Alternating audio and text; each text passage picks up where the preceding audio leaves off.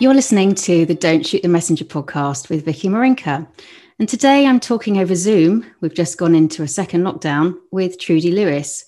Trudy's a communications consultant and executive coach who specialises in internal communications, employee engagement, and change communications. In my experience as a recruiter, I've seen companies paying lip service to internal comms, as well as those who use the function as an essential way to engage and motivate employees.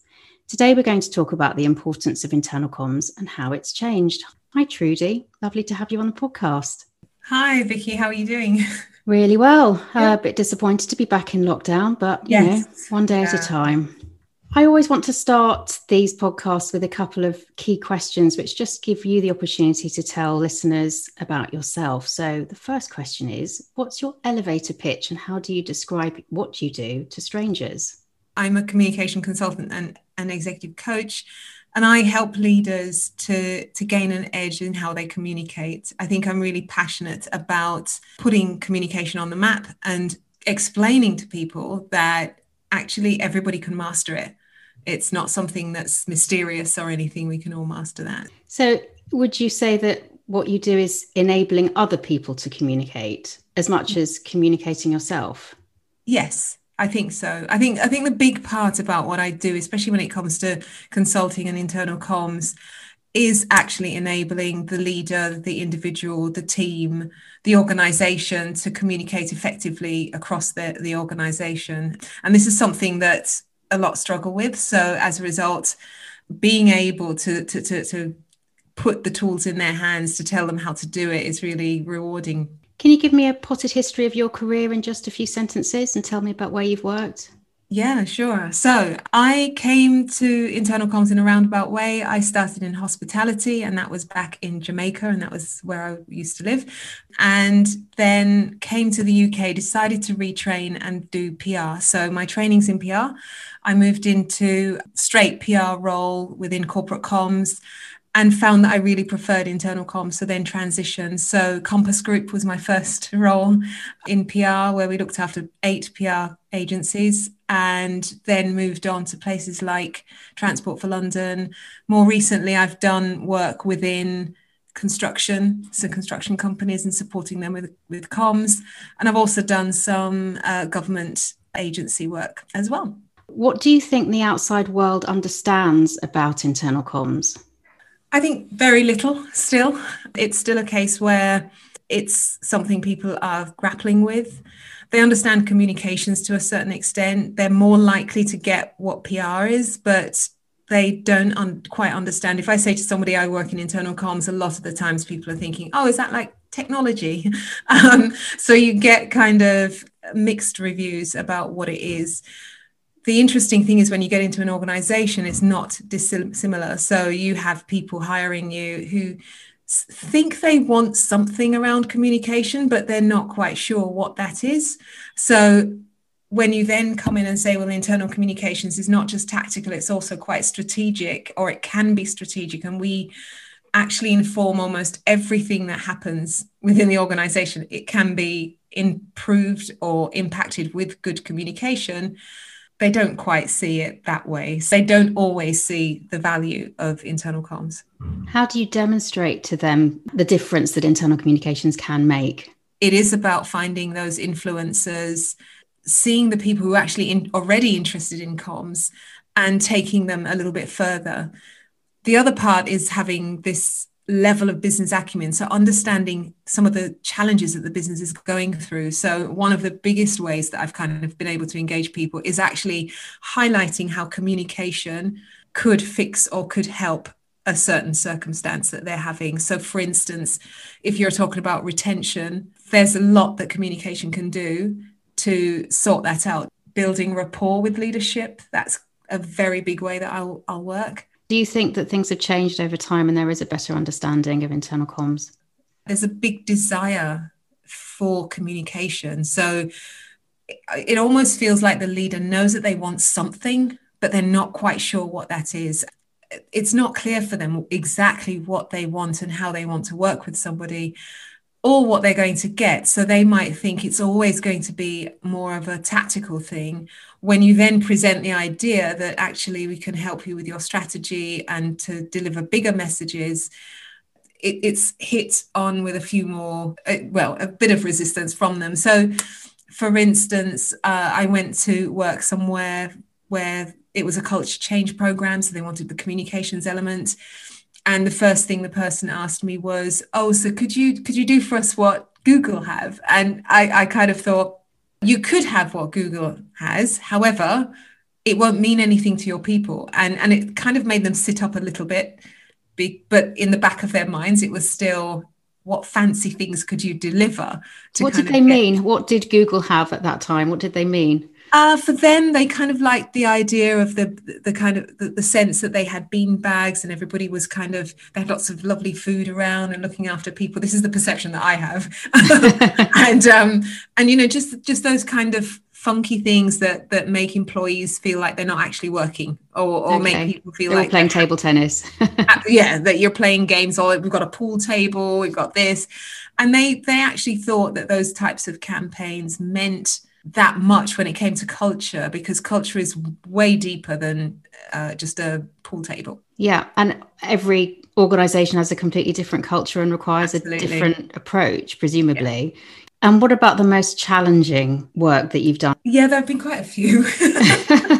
I think I won't pinpoint any one. I think it's a general thing with programs, really, especially change programs. So the perception that communication or internal comms is going to come in and we are just going to produce a poster campaign. We're going to post out all of your messages, where we're going to suddenly get everybody excited about the project, whether it's working or not. And that wrong perception, which in a sense isn't wrong, because eventually you're going to get there, but the perception that that's what is the priority is always difficult to get over. So I would say with a lot of change programs, you come up on those blocks as to, this is what I think communications delivers. And then I'm saying, well, no, can I see your program plan? Can I see your milestones? Can I work with your project program director so that he and I are on the same page? And they don't quite get that bit. And also the fact that planning is one of the most essential things that we have to do. They don't quite get that. They think it's about, oh, well, just do as I say. So there's a lot of that kind of pushback on those projects. And I've always found them challenging. Change managers have a challenge working with comms people because there's a little information gap or understanding gap of how each works. So I will always want to learn more about audience and dig deeper before you kind of frame communications. From their perspective, everything's very kind of static and boxed in and so on. And as a result, there's always a clash. So I look at things like the change curve and how people are at different stages throughout that curve. What communication do they need at each stage of it, rather than we'll talk when we've got something to announce and that's it. Do you think that the profession has changed, and has its reputation improved? I think it has changed. It's an interesting time that we're in at the moment. So through the pandemic, there was a lot of kind of comms that needed to come out, systems that needed to be launched in terms of channels for us to use. And communicators stepped up and just really worked hard. So I think it opened up a little bit of leaders' perception of communications. But I think there's a lot more. I don't think as a profession it has changed. I don't think we're still seen in that strategic space. So as a function, as a business function, I think we're not quite seen in the same way as, say, for instance, HR. And from where I'm sitting, I think we should be. And what's that down to? A bit of us not stepping forward, us not asserting what the value of internal communications to them. I did a study a couple of years ago for CIPR around the value and effectiveness of internal communications, and we interviewed CEOs. All of them saw the value. All of them felt it couldn't be measured. However, there was a lot that they didn't understand, and there was a lot that they didn't get. And so as a result, we had CEOs saying, yes, well, I use them for this, mostly as a postbox type thing. And until it was opened up, that we understood about the business and about strategy and so on, then they wouldn't have approached us for it at all. So there was almost like this opening for us as communicators to tell that story about the fact that, yeah, we can actually speak into your strategy. We do understand business. And if you use us correctly, we can help you with your priorities. We can help you with your messaging. And yes, we can send out things via a post box. Now, this might be controversial, but do you think part of that misunderstanding is down to the skills of the internal communications community? Do you think that they need to step up in terms of skills as well? I think so. I think there's a level of professionalism that we need to keep building on, but we also need to make people aware of that as well. So, for instance, I'm a part of CIPR, I'm a chartered practitioner. Going for things like that and making that a lot more visible will convince people that actually it's a credible industry. Our skills around things like business acumen, about listening, questioning, just being able to speak up a little bit more. And some of that is embedded in not having enough confidence to do that. But it's not necessarily anymore waiting for permission to do it. It's about saying, well, I can see that you are heading for an ethical pitfall, and so you need to communicate this way. It's a level of assertiveness, I think, that we also need to have, that says, as a professional, as somebody who understands business, I'm going to step in and put my hand up and not be afraid to have those conversations with leadership. The question of having business acumen as one of your top skills, it's a bit chicken and egg, isn't it? Because how do you learn that business acumen? How do you develop that muscle without being in a business for quite a significant amount of time and possibly in a different function? Again, I think it's about relationship building, about building rapport. And if we as kind of practitioners don't have information, or we're not sure about something, then that's where we need to find those individuals. I used to always kind of align myself with the strategy director because of the volume of things he understood in terms of the problems that the company was facing or the priorities that needed to be met. And a lot of it also is about understanding what's happening currently. So how is the economic climate impacting the organization? What's happening in education and other sectors? So it's also trying to be knowledgeable around, much wider than just communications, and how an organization might need to deal with something. A good example is things like the gender pay gap. Many of us have to write the document, put together the brochure or whatever we need to produce to tick the box.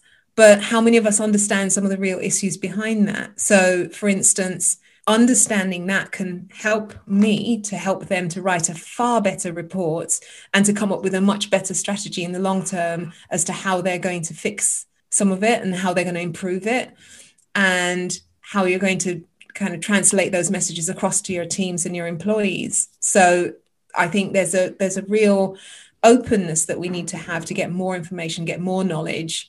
And don't worry about it if you don't know something, but actually find somebody that you can have those conversations with. This is about internal knowledge as well as external knowledge, and having a hunger for the news agenda as well. Yeah. Do you think there's an obvious career path for internal comms people? And if internal comms is not yet at the top table, where is the ceiling for an internal comms person? Wow, the ceiling. Some communicators turn into CEOs themselves simply because of the wide knowledge they have around the organization. I think we are the most, or can be the most knowledgeable people about the organization if we want to be. And we can also be the most influential because we talk to all levels of staff in some way. So I don't think there's actually a ceiling. I think the sky's the limit, really. We can go as far as we want to go within the organization. It's in our gift to advise leadership, to become that trusted advisor, to be seen as a vital function. There's a real level to which we should be aspiring to become more informing and supporting in the way that says, when a leader has a problem or a challenge, I am the person he seeks out to have that conversation with. I might not be able to answer all the questions, but he seeks me out because he knows that it, in some way, communication is something that will fix it. What do you love about internal comms? I love everything about internal comms. So I like the discipline. I love the fact that we are changing people through the fact that we're communicating well. And I also like that interaction with leadership, getting them to the point where they fully understand what it means, what it can do, and how I can help them do it. So it's, yes, I love the challenge. I love the soft, fluffy bits. I love the creativity element of it as well. So throughout my career, I've really enjoyed working in comms. Well, I wish that people could see your smiling face, because you clearly are so enthusiastic about it, and that really comes across. Are there any ethical questions that you've had to ask yourself over the years, either about the type of organisation that you've worked for, or perhaps a route that they want to take in their communications? There has been, and ethics is a big thing for me as well. It's things like making the decision to communicate or not to communicate, or the things that you'd rather hide or keep to yourself as a leader, that you're not sure that I should be communicating. And it's always challenging, but I think that's where it's important to have that trusted advisor to come alongside you and help you through that, so that you're true to yourself. You kind of share the things that need to be shared to help people, because ultimately it's about people. I've done a lot of kind of advising around, maybe you should say this instead of doing that, or yes, you need to communicate now, even if you think you shouldn't. But I think the important thing for me has always been to be a bit vocal, to actually say it, even if it's ignored. And that will go as far as if I'm in a board meeting or a meeting and I have to say the uncomfortable thing, no, you shouldn't be communicating that, or write it in a report and then report it back. I remember a project I worked on where I had to do that and say to them, you should not be communicating about this. They were adamant, it's a great program, we want to communicate, but actually it was going to have such an adverse impact on the employees that it would have done the opposite. There was enough evidence to actually, and I think that's the key. I had enough evidence to prove that actually this is counterproductive. It would be better if we did it another way, but I don't always win. You've got to choose your battles, I suppose. What campaign do you think Trudy Lewis will be remembered for? There are a couple. There was a really lovely campaign I worked on where it was an internal and external one, and this was at Transport for London. It was about reliability and promoting all of the things that they were doing to be reliable. Externally, it was kind of talking to passengers about the responsibility that they have to behave a certain way. And then internally, it was talking about the efforts that were made to make sure that everything worked, and some of the things that we were doing, like, looking after person ill on the train, and, just all the different things that we were doing to support that. And we had an artist in, I think we did it with a really big agency, and they had an artist come in and do it was cartoon posters around the whole thing to demonstrate it. And we had to get the face of Transport for London in those posters. So I ran a competition.